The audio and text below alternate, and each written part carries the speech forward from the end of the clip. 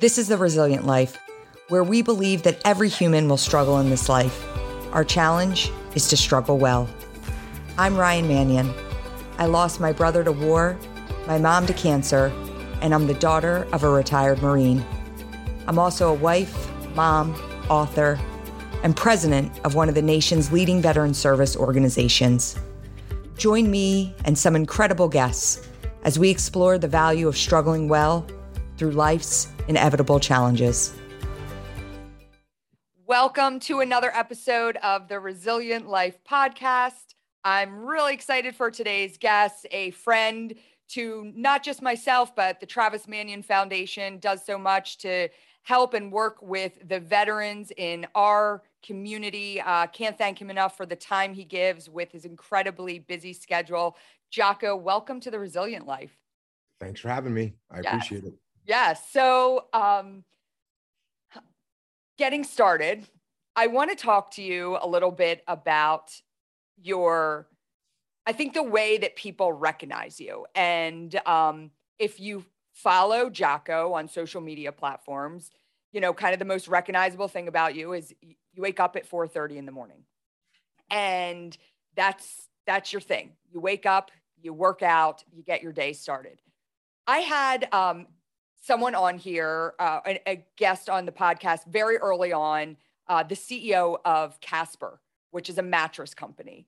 And they consider themselves not a mattress company, but a sleep company. And they're all about how there isn't enough importance on sleep to your health.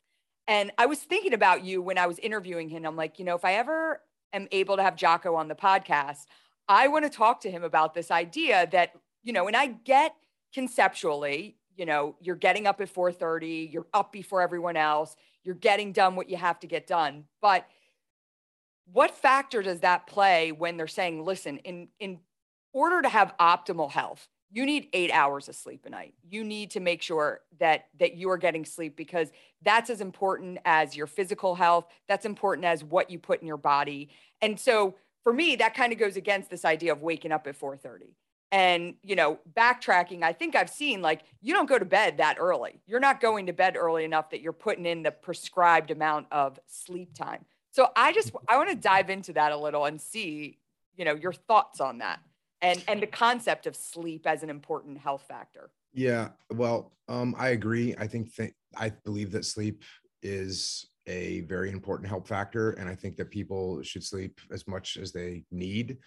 And I think there's also a genetic component to it that some people don't need as much sleep as other people. I can't sleep 8 hours, even if I wanted to. So to me, it's just, you know, I just get up early, try and get stuff done. But I wrote a book called Discipline Equals Freedom Field Manual. And when people get kind of hypersensitive about sleep, I just tell them to go read what I wrote in the book, which is like, hey, everyone needs sleep. Sleep is good for you. Sleep as much as you can. I will say, try and get up at a consistent time every day. I think that's very helpful if you try and get up at a consistent time every day. But I don't encourage people to not sleep. That doesn't seem like a good move. I don't think it's very healthy. I also don't encourage people to sleep in, because if you spend a bunch of your time sleeping, people are like, oh, you'll live longer. And I'm like, well, I don't want to be alive longer, but I slept the whole time. So no, get sleep. I have nothing against sleep. Get all the sleep you can. The reason I know there's a genetic component to it. My oldest daughter also doesn't sleep very much. When she was in high school, I would go to bed at like 11 o'clock at night, and she would be up studying. And then I wake up at 4:30 and she'd be up studying. So she doesn't need very much sleep. My next daughter, she doesn't get out of bed until there's some kind of an emergency happening. So, you know, it's just different people have a little different needs, but yeah, it seems to be healthy to sleep. So if you need sleep, get it. I like that too. I think, you know, getting up at a consistent time, whether it's 4:30 or 7:30 or 9 o'clock, just making sure that you're getting up and starting your day. So that makes sense. You talk a lot about, well, you wrote a book, Discipline Equals Freedom, your field manual, extreme ownership, with our friend Leif Babin. And, you know, you were actually talking to some of our veterans last year going through our Spartan Leadership Program. And you were talking about, someone asked about motivation, and I'm sure you've said this about 1,000 times before, but when you were talking about it, it was the first time I heard it. It was the first time I heard you say it. And you said motivation is a fleeting emotion. It comes and goes. And I was the person that was like, God, I just can't get myself motivated today. And, I would ebb and flow with everything, right? Like personally, professionally, um, working out, not working out. And I would just be like, God, I wish there was a way that I could stay consistently motivated. And it was like a light switch for me when you said, like, it's not, you just have to be disciplined because you're never going to be motivated all the time. And it was a huge wake up call for me. I wrote it down. I wrote it down on a piece of scrap paper. I posted it the next day on social media. I was like, maybe you've heard this before. I never have. And it opened my eyes so much to this idea of discipline and what that means. And, I would love for you to talk a little bit about the idea of discipline because it's very different than motivation. And discipline comes when, I'm saying, oh, I'm just not motivated to get out of bed today. And I just don't have it in me. Like, how do you take that idea of discipline? And, you and I are different. You're a retired lieutenant commander in the Navy. You have done very physical things over the course of your life. You were taught discipline, right? So I look at myself and I wonder, how do I take that component, that idea of discipline? And I can sit here with you today and say, I understand it 100%. I get it. But how do I apply that when I'm feeling like shit, when I've been up late because of work, when my kids are driving me crazy? Like, how do I tap into that inner discipline and say, no matter what? It's easier said than done. I mean, and I think probably even for you, right? But like, how do you get to that place that you just don't come out of it? Yeah, there's a bunch of little things that I think about when you ask a question like that. And one of them is like, don't negotiate with weakness because you'll lose. You can rationalize anything in your head to give yourself an excuse on, well, I was up kind of late last night and I'm not feeling great. And the kids, I should pay attention to the kids. And I also need to do this other paperwork. And I've also got this other thing going on. So if I skip this workout, my body needs rest. By the way, sleep is important. I should probably sleep into it. You can rationalize anything with yourself in your own head. So if you start to negotiate what you're going to do, you'll lose that negotiation every single time and the weakness will win. And so you just, the other thing I'll say is like, don't think about it. People are like, oh, what do you think about when you wake up in the morning? Nothing. I don't think about anything. The alarm clock goes off, I get up and I go. That's what I'm going to do. That's what I'm going to do. I don't have any thought process because if I did start thinking about it, I'd start rationalizing and thinking about a bunch of reasons why maybe today's the day that I need off. In fact, I have a rule. I don't take today off. If I really feel tired, I'll say, okay, if I still feel tired tomorrow, I'll take the day off, but still got to go get it today. And normally the next day you don't need another day off. So yeah, motivation's just an emotion. And it's just like being happy or sad. It comes and goes. And if you count on that, you're going to fail. So don't count on emotion. Don't count on motivation. Just count on discipline. Go do what you're supposed to do. I guess I counted on motivation for too long. And, it's gotten the best of me because I think like everyone, there's times and we're, heading into the new year, you've got this, you look at people like right now, everybody's saying, how is this year going to be different? Right? Like, what am I going to do? And I think a lot of motivation comes at the end or the beginning of a year, right? It's like, all right, I'm going to turn over a new leaf. I'm going to do this. And, you know, you talk about extreme ownership, the concept of ownership. You wrote a whole book on it. The book is fantastic. And, as we move into the new year, people are setting New Year's resolutions, which I never set a New Year's resolution. It's not something that I found many years ago that setting a New Year's resolution for me was like, it didn't work. It was just, what am I going to say I'm going to do that I'm going to fail at in 2 months? I'm that classic person that just sets that resolution and then doesn't stick to it. So I don't set resolutions anymore. But why do you think owning who you are, the changes, improvements you want to see, even in your defeats, is important? Well, if you don't take ownership of things that have gone wrong, then there's nothing you can do to fix them. So if you say, well, I didn't get that job because the person that interviewed me didn't like me. Okay, well, then what are you going to change for your next interview? Nothing, because it's not your fault.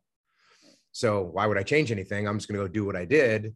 And the next person hopefully will like me. And then I'll get hired. So you don't change anything. If your health isn't a good position and you say, well, it's because my job, I was working so much and therefore I got out of shape. Okay, well, what are you going to change? That's not under your control. That's because your job is so horrible. If you're having trouble with, one of your employees and you're like, oh, well, that's because my employee is dumb and is not in the game. Okay, well, what are you going to change then? Nothing. So why are they going to change? So when you have something that's wrong, some issue, and you just point the finger at somebody else, or you blame someone else, or you blame something else, you don't change anything. You don't make any adjustments. So therefore, nothing is going to change in your life. Whereas if you take ownership of everything and now you say, oh, I didn't get the job. Well, what did I do? What can I do better? How can I square away my resume? How can I prepare for those questions better? What answers did I give that weren't solid? Cool. Then you get one of your friends to role play with you and you start going through all the tough questions that you could get. You clean up your resume, you take another class and whatever subject is going to help you get that next job, and you make changes and you get hired. Or if you say, oh, you know what, I'm unhealthy because my job is, I have to work a lot. Okay, well, here's what I can do. I waste 2 hours a day looking at social media or watching television. I'm not going to do that anymore. I'm going to make changes. Okay, cool. Now I start working out during that time, and now I actually get in shape. Or my employee's not in the game. Okay, what am I doing wrong? How can I get into my employee's head to get them more in the game? Oh, I got an idea. How about I give them some ownership? How about I talk to them about how they come up with the next plan for this task that we've got or this project that we've got? And then they feel like they've got some ownership. They feel like they've got some control over their own destiny, and they step up and they start to change it. So you can find solutions to these things, but you can only find solutions if you take ownership of the problem. Do you think that ownership, this idea of ownership, when I look at it, and I will say, you waited a little bit when everything happened with Afghanistan. I was waiting for what's Jocko going to say, with everything going on here. I was waiting for your thoughts on it. And you bring out your thoughts in this really cool monologue, and you're talking as if you are, the president. You're owning what has happened. This is what I would say if I were in this situation. And I loved it. I thought it was brilliant. And I thought that in looking at it, you've never, ever, ever in the history seen someone, a elected official, come out and take the kind of ownership you took in that video. And then I started to think more about this idea of I don't know if we as a society would even know how to react to a politician taking ownership for something, because they just, all they do is pass the blame and pass the buck. That's what they're known for. Right. And so I dealt with it actually recently. I'm a township supervisor. So our town operates with a board of 5 supervisors. One of my supervisors did something that she shouldn't have done. She did something that she knew was wrong. She called me before the meeting because there was a ton of people that were going to be showing up to the meeting to publicly call on her to resign. And she said, listen, I did what was right. It was around a school board meeting. She actually was able to go into our school district and put some propaganda through the pony mail system. So every teacher in our school district got her propaganda. And whether or not I agreed with what she, her thoughts, what she did was wrong. It was ethically wrong. And so I said to her, you need to show up tonight and you need to take accountability for what you did. And she said, well, do you have any other advice? I'm like, there is no other advice. Go take accountability for what you did. You know that there is a ton of people that are going to be showing up tonight. And she got up behind the dais. We're all sitting there. There's 50 people that showed up to get behind the mic and, give their thoughts on the everything she did. And she sat there, and afterwards she said, well, I did what I thought needed to be done. You guys don't know the full story. And I mean, my jaw just dropped, and I'm like, is she kidding me? Like, and after and it's continued. I mean, every day we're getting more things for people to calling on her to resign. My inbox is full. And I said, I talked to her afterwards. I said, I can't defend you because it's not even about what you did now. It's about your how you're acting in the aftermath of it. Like, it's indefensible. I sat there on the phone and told you, take accountability for your actions. And you sat there and said, you guys don't know the full story. Like, it was, you don't know the full story. And it's just so indicative of our political system, our politicians. Nobody takes accountability. Nobody takes ownership. And I think that that's why there's so much distrust with our elected officials. And I looked at that and I was like, this video, while I agree with everything Jocko's saying, it's almost taboo because you would never hear something like this. And so, when you look ultimately at what's happening in the world today, when you look at our elected officials, if you could name one thing that's missing, it's ownership. It's on both sides, because there's a lot of ownership to be had. And you think of how much better things would function, but everybody's worried about that next check they're not going to get if they take ownership for something, or that next election that's 2 years around if they're running for Congress. I mean, it's just, it's frustrating. And I appreciate you kind of taking that stand, going out there and saying, this is what I would do if I were in this position. Yeah. And I mean, clearly the feedback I got on that video was everyone said exactly what you said. Hey, it was really refreshing to see. I wish we had someone that would act like that. Wish we had any politician that would act like that. So it's part of it is a majority of it. What stops people from taking ownership is their own ego. And sure that, and then you play on top of that, the fear of, well, this will hurt me politically. It'll hurt my image. It'll hurt my party. And so they think that, but the opposite is actually true. The opposite is true. If you have an employee that comes to you and lies, or, they failed to meet a project timeline, and you say, hey, what happened with that? And they said, well, the contractors didn't get done their part, and the supplies didn't show up on time. That's why the project didn't get done. They're just pointing the finger, and you go, okay, well, how do we fix those things? But you don't trust that person. Your trust doesn't go up with them. Your respect doesn't go up for them.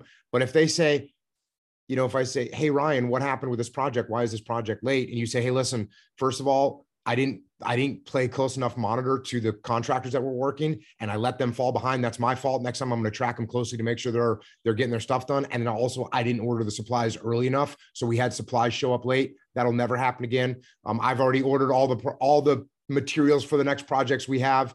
It won't happen again. I'm sorry. This is my fault, and I won't let it happen again. What do I think of you? I go, oh, great. Now I'm going to put you in charge of more projects because I trust you more. But to the ego hit that it causes to say, hey, I was wrong. This is my fault. No one likes to do that. And then people's misguided misconception of how you appear when you make excuses and when you cast blame. People think that no one sees it. People think that when you say, hey, it wasn't my fault, it was Ryan's fault, people think, oh, in my own mind, I think, see, now everyone thinks it's Ryan. No, I'm the one that's in charge. Right. I'm the one that's in charge. It's not Ryan's fault. So yeah, it's very sad. It's kind of crazy that people don't take ownership, because it is the best way to get problems solved. It's the best way to earn back the trust of people that are disappointed in what happened, disappointed in you as an individual. The best way to get respect back is to tell them the truth, take ownership, and get the problem solved. But people fail to see that every single day, unfortunately.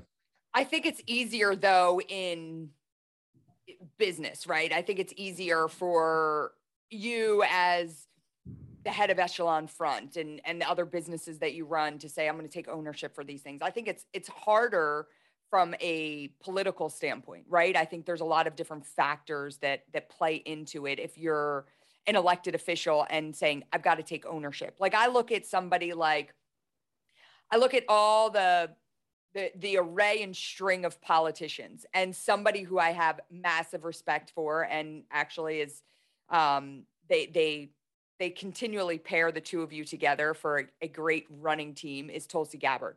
Mm. Now, Tulsi takes accountability. She takes ownership. I've seen her do it. And it's made her wildly popular to level-headed Americans that just want good people running their country. But for her, politically, trying to run for president, it was like, you're out of here, like that quickly, right? And so you look at it from that standpoint, and you're like, can anybody that is literally just a good person who wants to lead, that knows how to lead, penetrate this system and actually get through for, our country to actually have real leadership? Are you asking me that question right now? I'm asking you that question. It's going to be very, very difficult. Yeah. Because the thing that would be challenging is you would have to play the game to some level to get in that situation where you could actually get elected. So Tulsi didn't play the game. And that's part of why, we love her. That's part of why I love her. I think she's great because she didn't play the game. She didn't like Hillary Clinton, and she went against Hillary Clinton. She didn't play the game. Everyone else was like, oh, yep, it's going to be Clinton. Cool. We're all on board with Hillary Clinton. And Tulsi went against her and supported Bernie Sanders. And they hated, she went against the pack, and they held that against her to this day. And so, what could she have played the game better? Now, maybe her principles won't allow her to do that, which we all respect. But can we get to a point where the political machine can be penetrated by someone that's not going to play the game? I don't know. Right now, no, that's proven.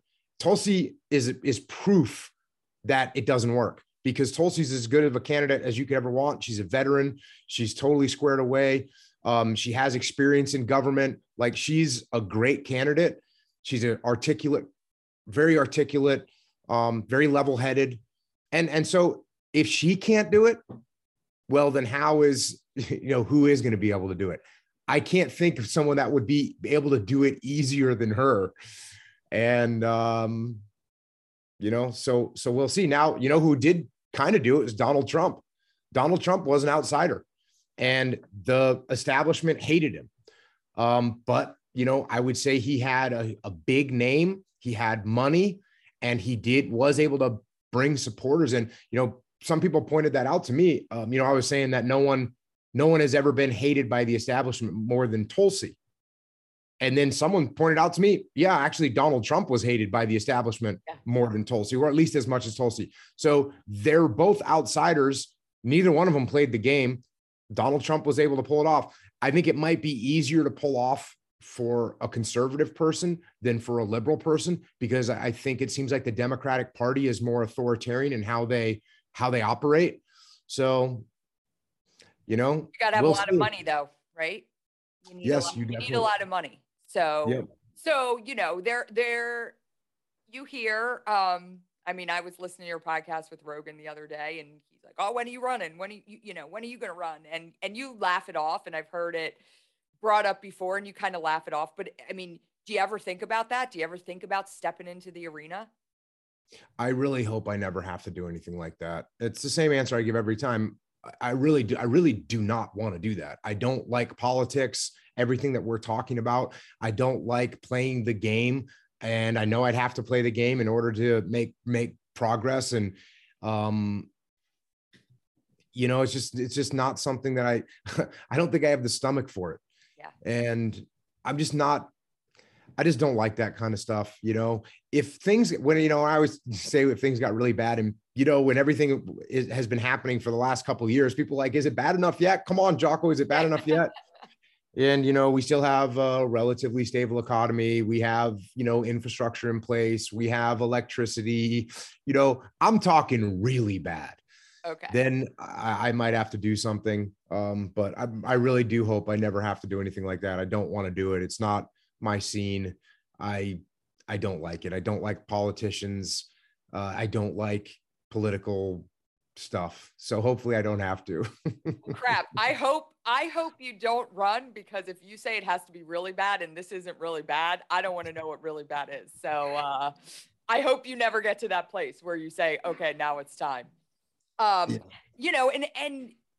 the other thing I think about with you, and I've had the honor and privilege of coming on your podcast. You had my dad on your podcast first when my dad came out with his book, and and I've gotten to know you through our mutual friends, Leif and Jenna, and I feel like I know who Jocko is, deeper than just a social media follower or podcast follower, right? But for some people, you're a little too much. And I heard you talking on Rogan's podcast, and you were saying after you did his first podcast, he told you don't look at the comments. So what did you do? You grabbed a cup of coffee, sat down with your daughter, and went through the comments, because you were like, now I got to know what the comments say, right? And you were like, I'm unaffected by it. Of course, my daughter was totally affected by it, and I totally get that concept, because when I've talked about doing different things, my daughter will be like, no, I don't want anybody. Yeah, no, I don't want anybody to say anything bad about you. Don't do that. So, the love for a parent, but you're like, listen, I don't care what people say. And that struck me, because I'll tell you, I do care what people say. Like, I'm a person that, like, for every, and it's something I've struggled with. For every 50 people that may write something positive about something I post, if one person puts something, it makes me rethink everything. I'm like, well, wait a minute. And it's actually my COO at the Travis Manning Foundation said to me, Ryan, you are never, and I do it even with staff surveys.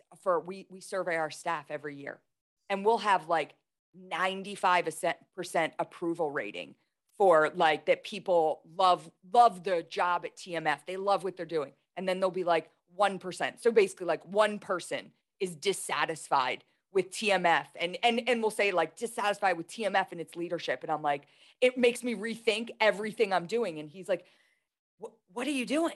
Like, how are you letting this affect you? You're not looking at the 95%. And I'm like, for me, I'm like, I want everybody to be happy. I want everybody to feel the way I feel about the work that we do. I want everybody to understand when I'm putting something out that it's meant, in a good way. And it was interesting for me, for you to say, like, listen, I don't really care what people say. Like, and I wondered, are you really that, is there anything that does affect you? That when people say something, or is it a certain level of a person? Like, if you hear somebody where you're like, I kind of respect that person, and crap, they just said something that not good about me. Like, yeah, well, so I mean, Joe Rogan was specifically talking about YouTube comments. Right.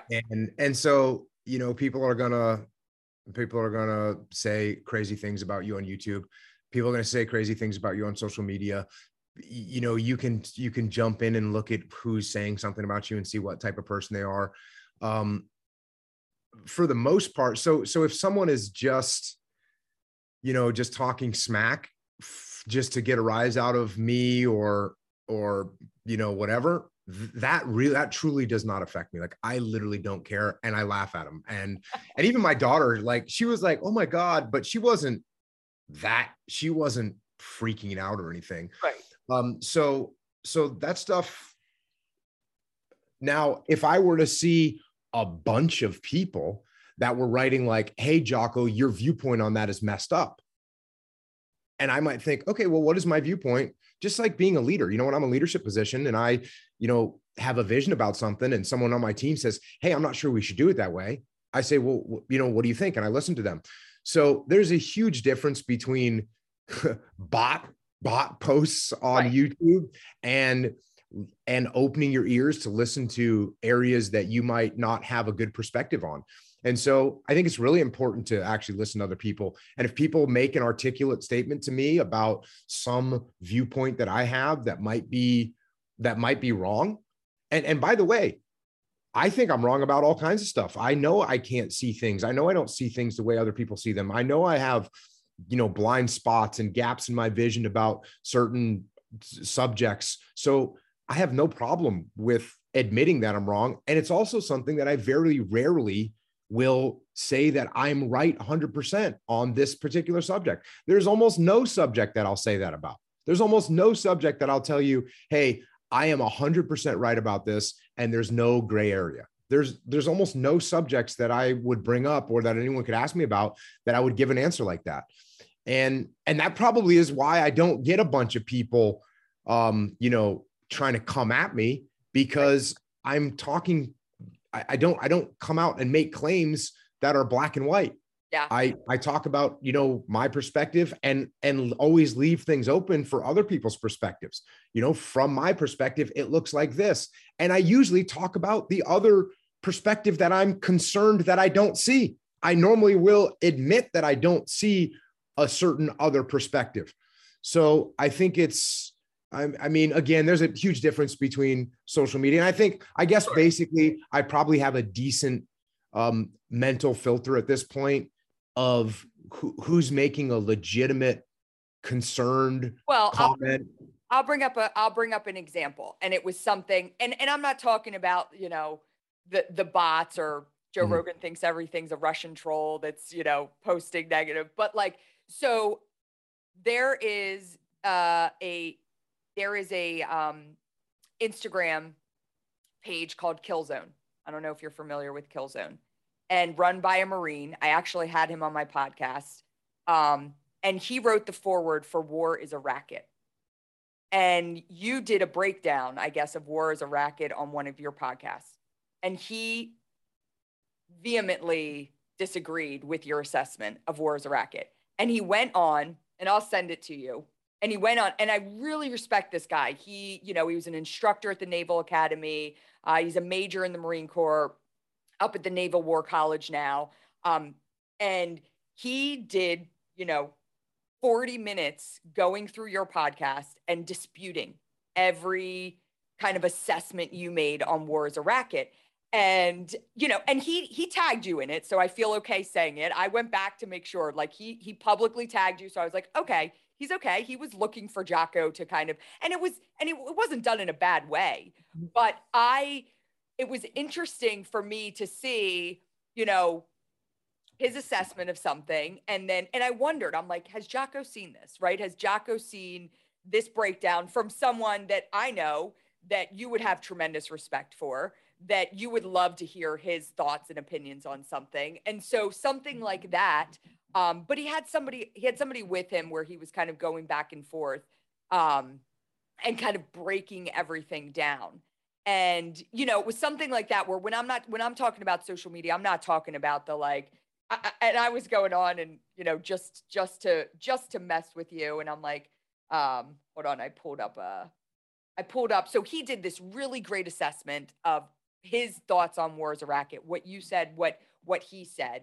And, but then I go to read the comments and I'm like, okay, let me, and people are like, oh, what episode did Jocko cover War is a Racket? I haven't listened to that yet. I respect you both. I love to hear both sides of the opinion. And then it went to, Jocko, like many SEALs, is this a dude selling bullshit? And so, and it goes down to this wildfire. And I'm like, God, I would love for these two to connect because, and I love that you said, listen, I like to hear other people's opinions. So I think you probably appreciate listening to his assessment of it.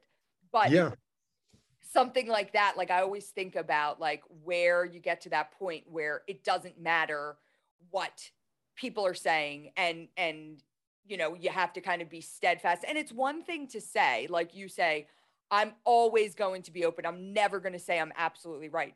But sometimes, in business, I know at the Travis Manning Foundation, sometimes I have to make decisions and people may not be on board with it.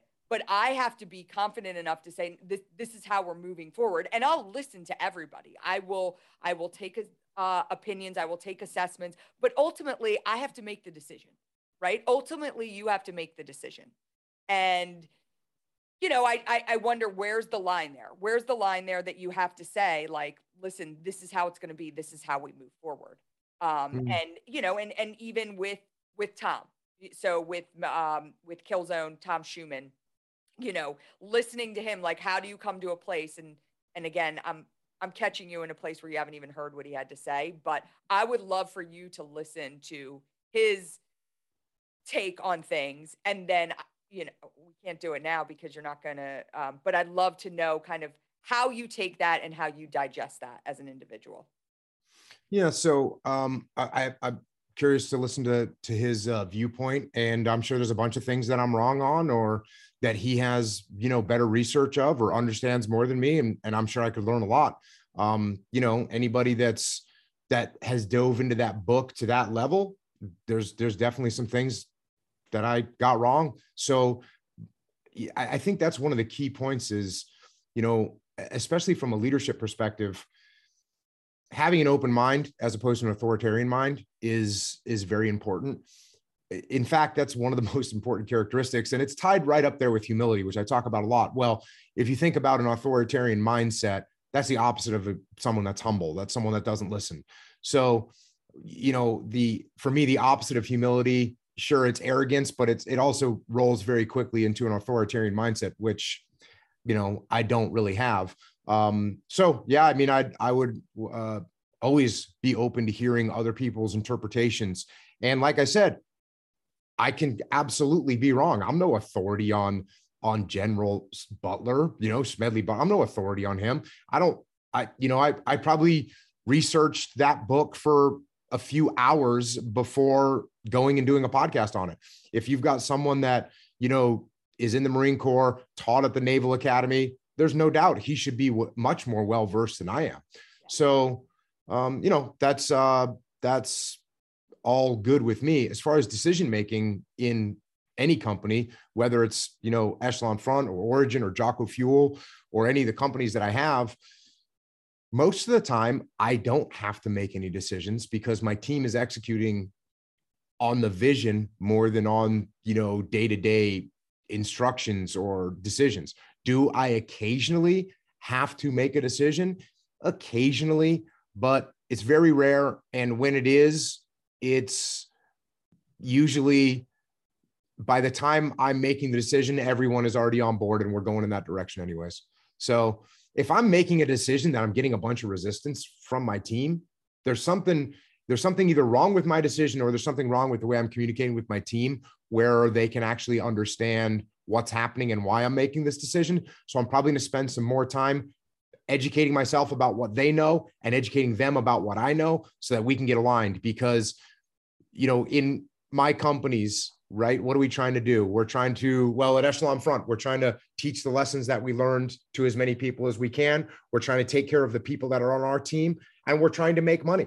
And it's actually every single person on the team is aligned with those goals. So if I'm talking to Leif and I'm saying, Leif, no, we need to charge this client more and do less for them. And he might say, well, hey, Jocko, they can't afford it, so they're not going to hire us. And aren't we trying to get this information out there? You know what? You're right. So we're aligned. And when you're aligned inside your organization, it's very easy to get everyone on board and all the decisions make sense. And I always found that in the military as well. I mean, in the military, we want to execute our mission. We want to take care of our guys, keep them safe. We want to get the job done. Who's going to come up with a plan that is going to get a bunch of people unnecessarily hurt and people on the team are going to be down, okay with that decision? That doesn't happen. Yeah. Right now, could it be that I tell my team, hey, this is how we're going to execute this mission. And they say, no, we shouldn't do it that way. And I say, why not? And they say, well, we've got intel that there's a bunch of bad guys over on this adjacent village, and we're going to get into a big gunfight. Oh, okay, cool. Thank you for telling me that. Now that I know that, we can make a different decision. So as long as we're aligned, decision-making is usually pretty easy. in a business environment for sure. And even in the military, I found the same thing. Again, for me, it has most to do with making sure you have an open mind about the topics that you're discussing. Do you think that you learned most of these principles in the military? Yes. I mean, I just by the fact that I spent my entire adult life in the military. So, and by the time I retired from the military, all these, I'm not talking about anything different than I was talking about when I was in the SEAL teams. Right. So, yes, I learned all this stuff inside the SEAL teams by watching lead. And by the way, I never went to any leadership course of any kind. The SEAL teams, from the way my career went, I was an enlisted guy. There was no leadership training. By the time I transitioned to an officer, there was no leadership training for the level of enlisted guy that I was. And there still wasn't until a few years ago inside the SEAL teams. Then I became an officer, no leadership training, and never had any leadership training of any kind. So all the leadership principles that I talk about, I either learned bits and pieces from various people that actually said something to me, but that was very minimal. Most of it was from watching good leaders and emulating them, and watching bad leaders and trying to not do what they were saying or what they were doing. I have come to find that I think you can learn more about leadership from bad leaders than good ones. Um, it's been my experience over my professional career, um, because it just gives you a blueprint of what not to do. And I'm sure in the military, there are good leaders and there are bad leaders. Yeah, I had some absolutely terrible leaders in my career, and I learned a ton from them.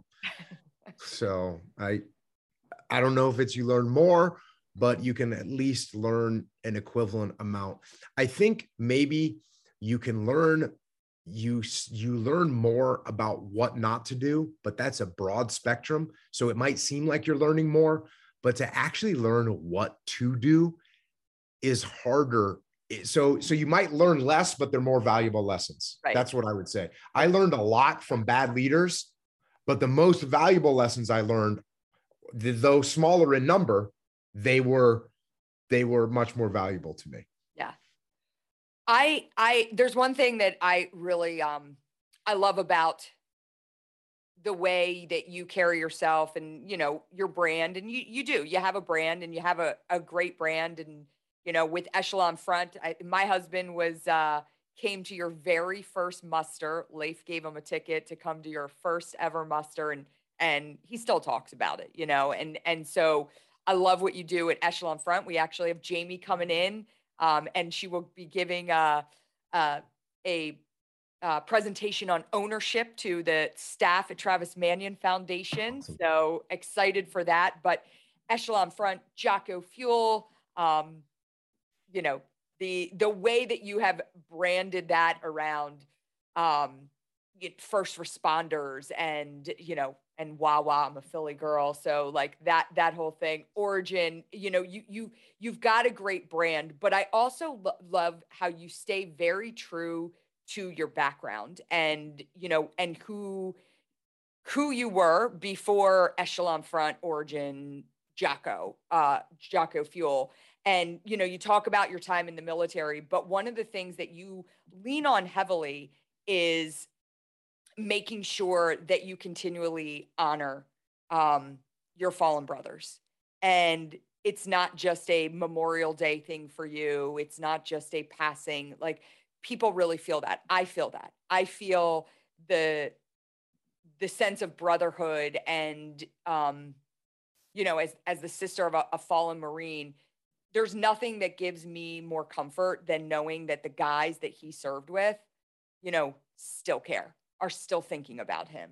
And that means more than anything. And so this isn't a question, but just more of like a thank you, because, you do such a tremendous job of making sure that the SEALs that you served with, that gave their lives, that their stories are learned, that their stories are told. And there's nothing more that families of the fallen want than for us to know that our loved ones' stories continue, their names are shared, and with your platform to be able to do that for some tremendous SEALs. I thank you for that. It means a lot. Well, it's an honor to be able to share their stories. It was an honor to know those guys, and it's an honor every time I get to share their stories. So I appreciate it, and I'm gonna do that forever. I had a guy on my podcast, Colonel Tom Fife, he was in World War II, Korea, and Vietnam, and he got a Purple Heart in each one of those wars. And he was on the podcast, and we talked about, World War II. We talked about Korea. We were talking about Vietnam. It's a long podcast. And this was a couple of years ago. But when we started talking about Vietnam, we started, he was a battalion commander in Vietnam. And when he was a battalion commander in Vietnam, we were talking about what types of missions they were doing and what area of operations they were in and what kind of tactics they were using. And then I just was asking him what kind of casualties he suffered. And here it was, probably 50 years or 55 years after he had left Vietnam, and he started getting choked up talking about the guys that he lost. And I remember thinking to myself, okay, so this is the way it's always going to be for me, and that's okay. And I've told many of my veteran friends that story, because the emotions, they will always be there, and they can come back at any time. But I think, understanding that that's part of the burden, and it's part of the gift that you get as a veteran, or as someone that's lost someone. That's part of the burden. It's part of the gift. It's heavy to carry, but it's a gift that you got the opportunity to serve with these guys and know them. So it's an honor for me to tell that story, to tell their stories as much as I can. Well, thank you again. Thank you for that. I love when I see people learning their stories through you. So, continue to use your platform for that, because it's awesome. I want to talk a little bit about resilience, because this podcast is called The Resilient Life. And so, I'd love to know what role resilience factors in to the kind of leader you are, both in and out of your home. Is that a word that you focus on? Is that something that plays into your identity, resilience? It's not a word that I really focus on very much. And I'm trying to think of why, because I know it's a popular word, and I know that there's a lot of talk about resiliency, but I don't think the word resilience is in any of my books. I'll have to do a word search at some point. But, I've written like a bunch of books, kids books, adult books. And I don't think I use it. Now, I'm not saying that I shouldn't have. Maybe there's a place where it fit in there. Maybe I used a different term to describe it, but it's not a word that I use a lot. I think one of the reasons that I don't use it a lot is because I've never really thought about it very much. And I think one of the reasons that I've never really thought about it very much is because I think I probably have a decent amount of natural resilience. And so therefore it's almost like something that I don't think about a lot, because it's always kind of there for me. And so I think I don't focus on it enough, and I probably should focus on it more. I also think that whenever I work with people, we all kind of get that vibe going where we're not letting things pull us down. We're not focused on what happened yesterday. And, it's obviously you have to learn some of that being in the military. You lose guys get wounded, guys get killed. You almost can't not be resilient. You've got to go. You got to continue on. You've got to carry on your mission. You've got to continue to do operations. So resiliency was just like part of life in the SEAL teams for sure. So I would say I probably don't focus on it enough, and it's a great quality. As I'm sitting here thinking about it again, because I don't talk about it a lot, I think probably one of the reasons why I am, decently resilient is because I am not not because I'm stronger or mentally tougher, but I think it's more because I don't have a lot of ups or downs. So when something goes well, I don't highly celebrate it. When something goes poorly, I don't focus on it.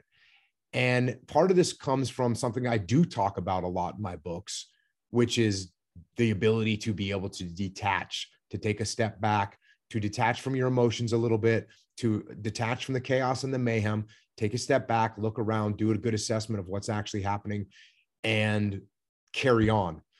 So that's what I think. I probably, again, being in the military, and even as a kid, I remember I learned at a certain point that getting overly angry, getting overly happy, getting overly sad, none of those things were going to be beneficial. And listen, just to be clear, I'm not talking about totally detaching from your emotions. I'm not talking about turning it into a robot. I'm not talking about burying your emotions either.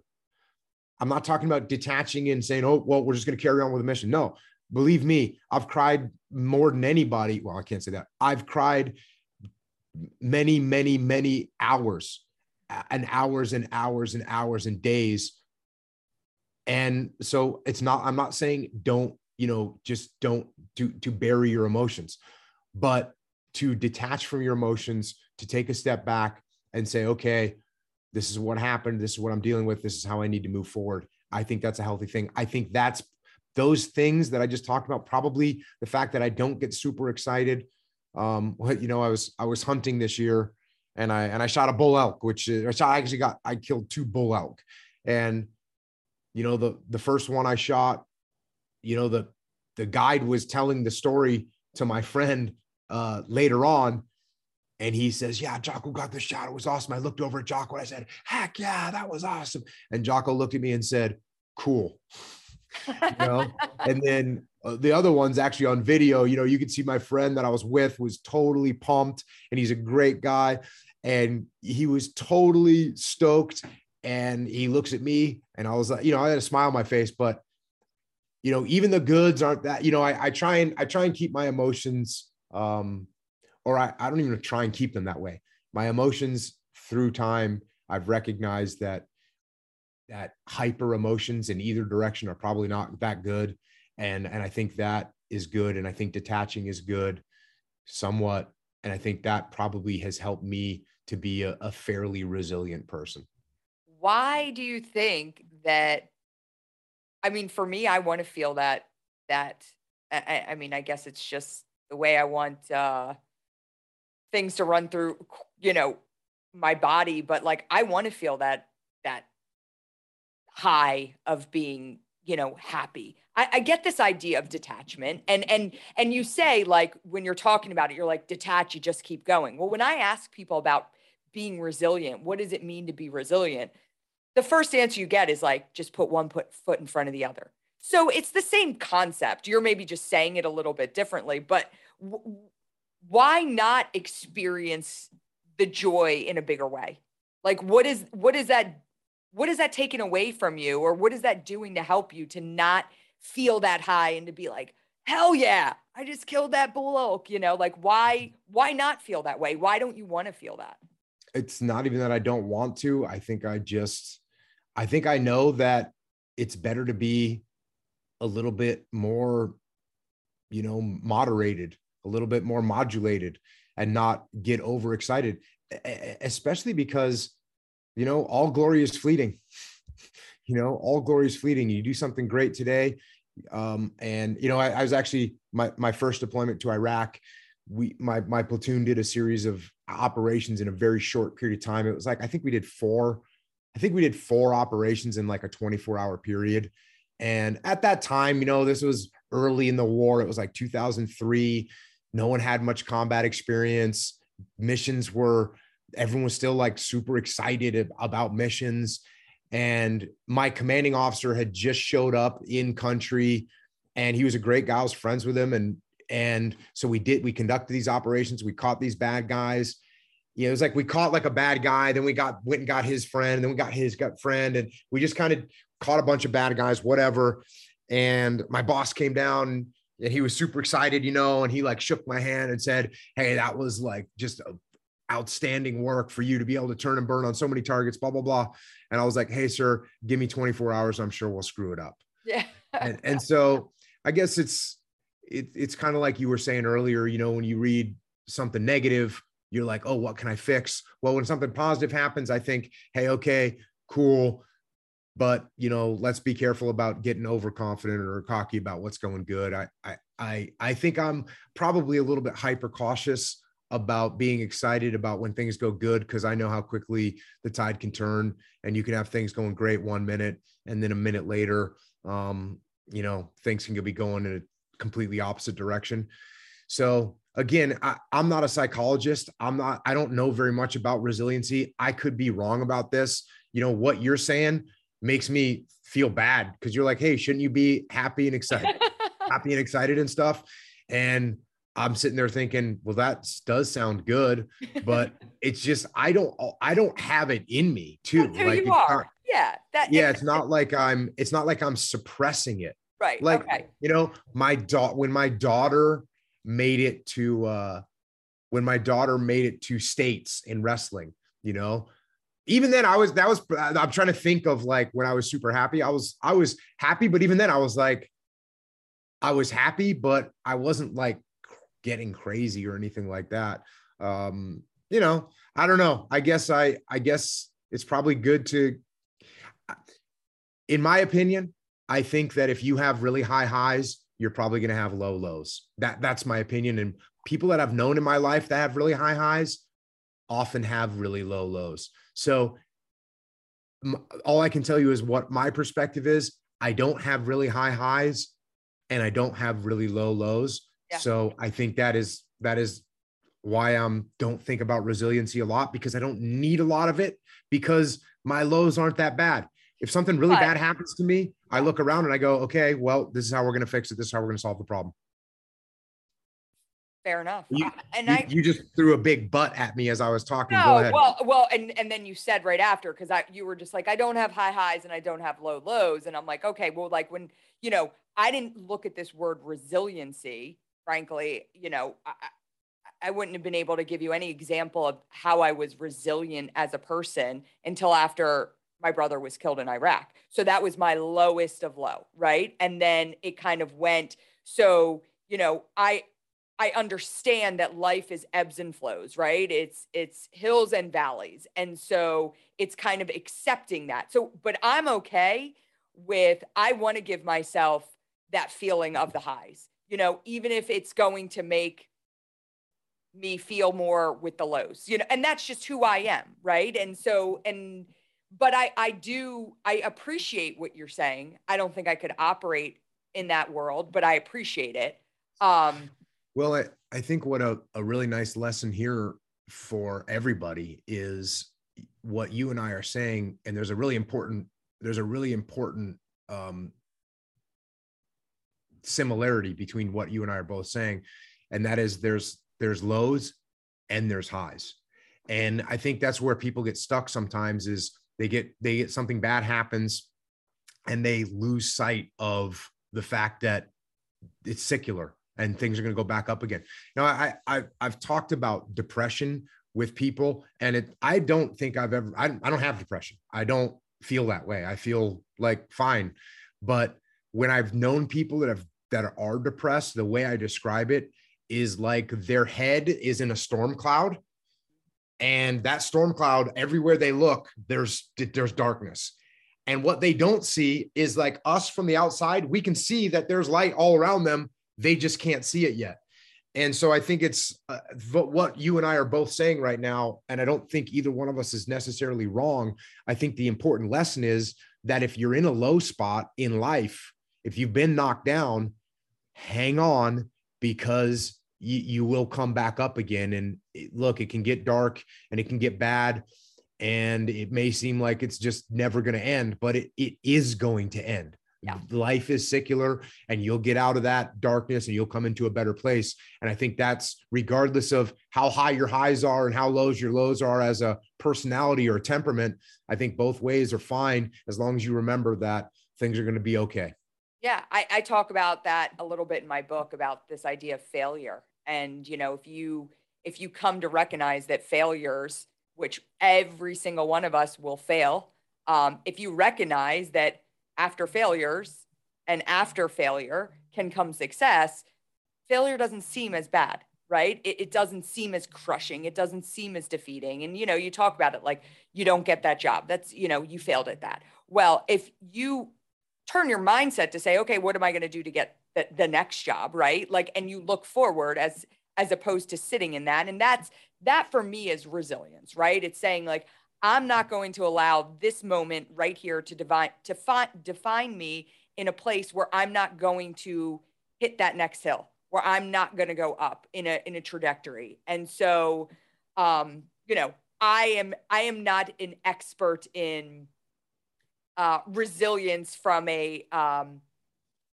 scholarly perspective. I talk about resilience and just what it means to me. Resilience means like getting your ass up and keep going, no matter how bad it is, no matter how crappy or shitty you are in your life at that certain moment, and I am somebody that's dealt with anxiety. I don't think I've dealt with depression, but I've dealt with massive anxiety, like crippling anxiety, where I couldn't leave my house after my mom died, after my brother was killed. I was like, that's it.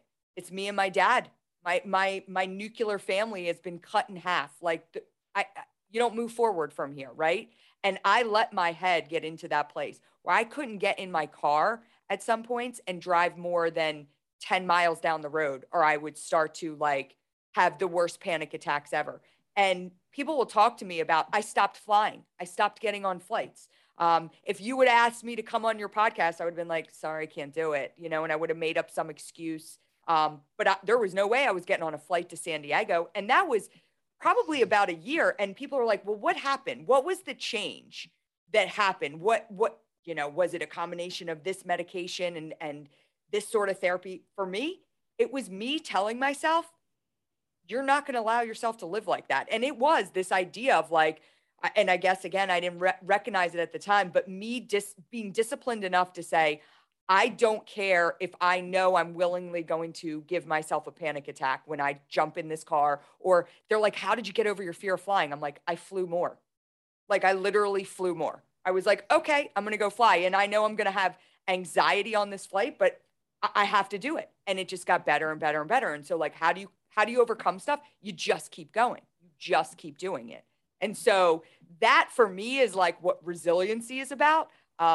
It's probably not the academic descriptor of resilience, but that's for me, like that's what living a resilient life is all about. And so, I think again, you probably live a resilient life, and by just like, yeah, well, that's what I do. Like I don't let my highs get too high, don't get my lows get too low, and you just keep going.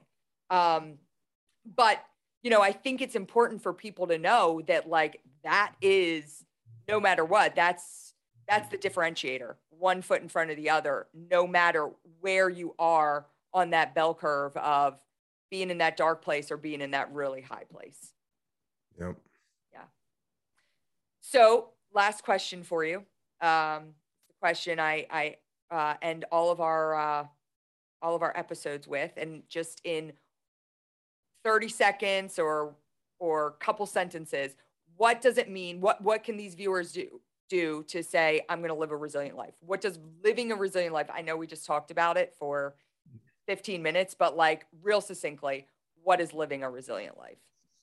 Yeah, I think when people ask me this question, like they kind of want me to wrap things up or say concisely like what my beliefs are in life, and it applies to everything. And it's like, it's pretty easy for me to answer because the books that I've written are just lay this stuff out, right? So you want to be resilient, take ownership of what's going on, extreme ownership of what's going on in your life. The next book I wrote was called Discipline Equals Freedom. So be disciplined. Don't count on them. Don't count on motivation. Be disciplined in what you do.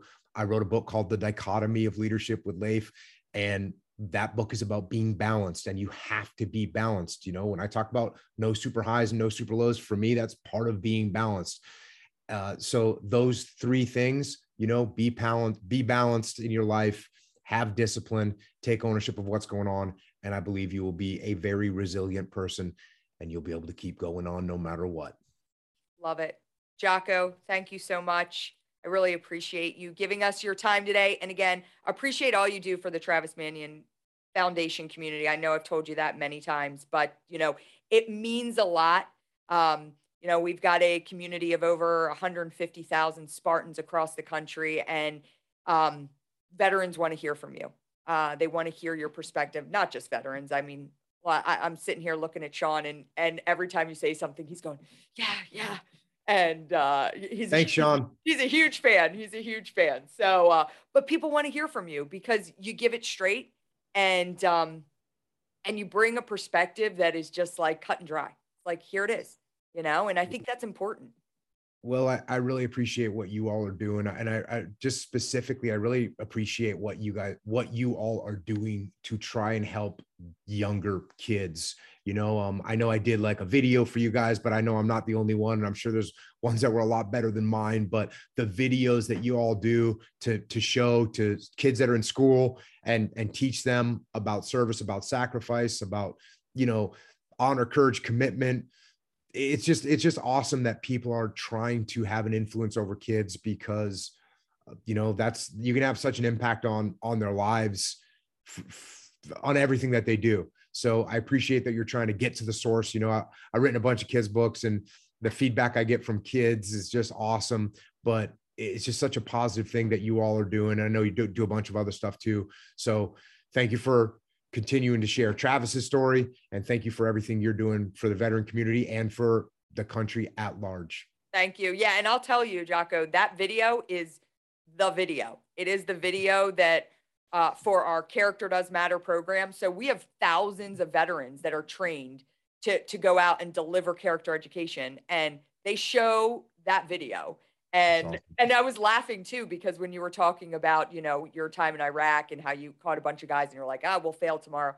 You have a line in there and it always, I look around at the teachers when you say it and everybody kind of chuckles, but you say, leadership is about this. And then you go, when I was in Iraq, we went and we got the bad guys. And then after we got the bad guys, we went and we killed their friends. And, this will be in a room of like sixth graders. And I'm always kind of like biting my lip, like, but I look around and I'm like, people get it. It's like, yeah, that's what you do. You go do your job, and I think for us at the Travis Manion Foundation, there's no greater mission than for us to make sure that we are playing a part in building the next generation of leaders. And there's no greater population to do that than our men and women who have worn our nation's uniform. So thank you for lending your time and talent to a video that has been shown to over 500,000 kids across the country. We appreciate it. And we appreciate you. Jocko, thanks for joining us. And thank you for joining us for another episode of the Resilient Life podcast. Please make sure to like, subscribe, and share with your friends.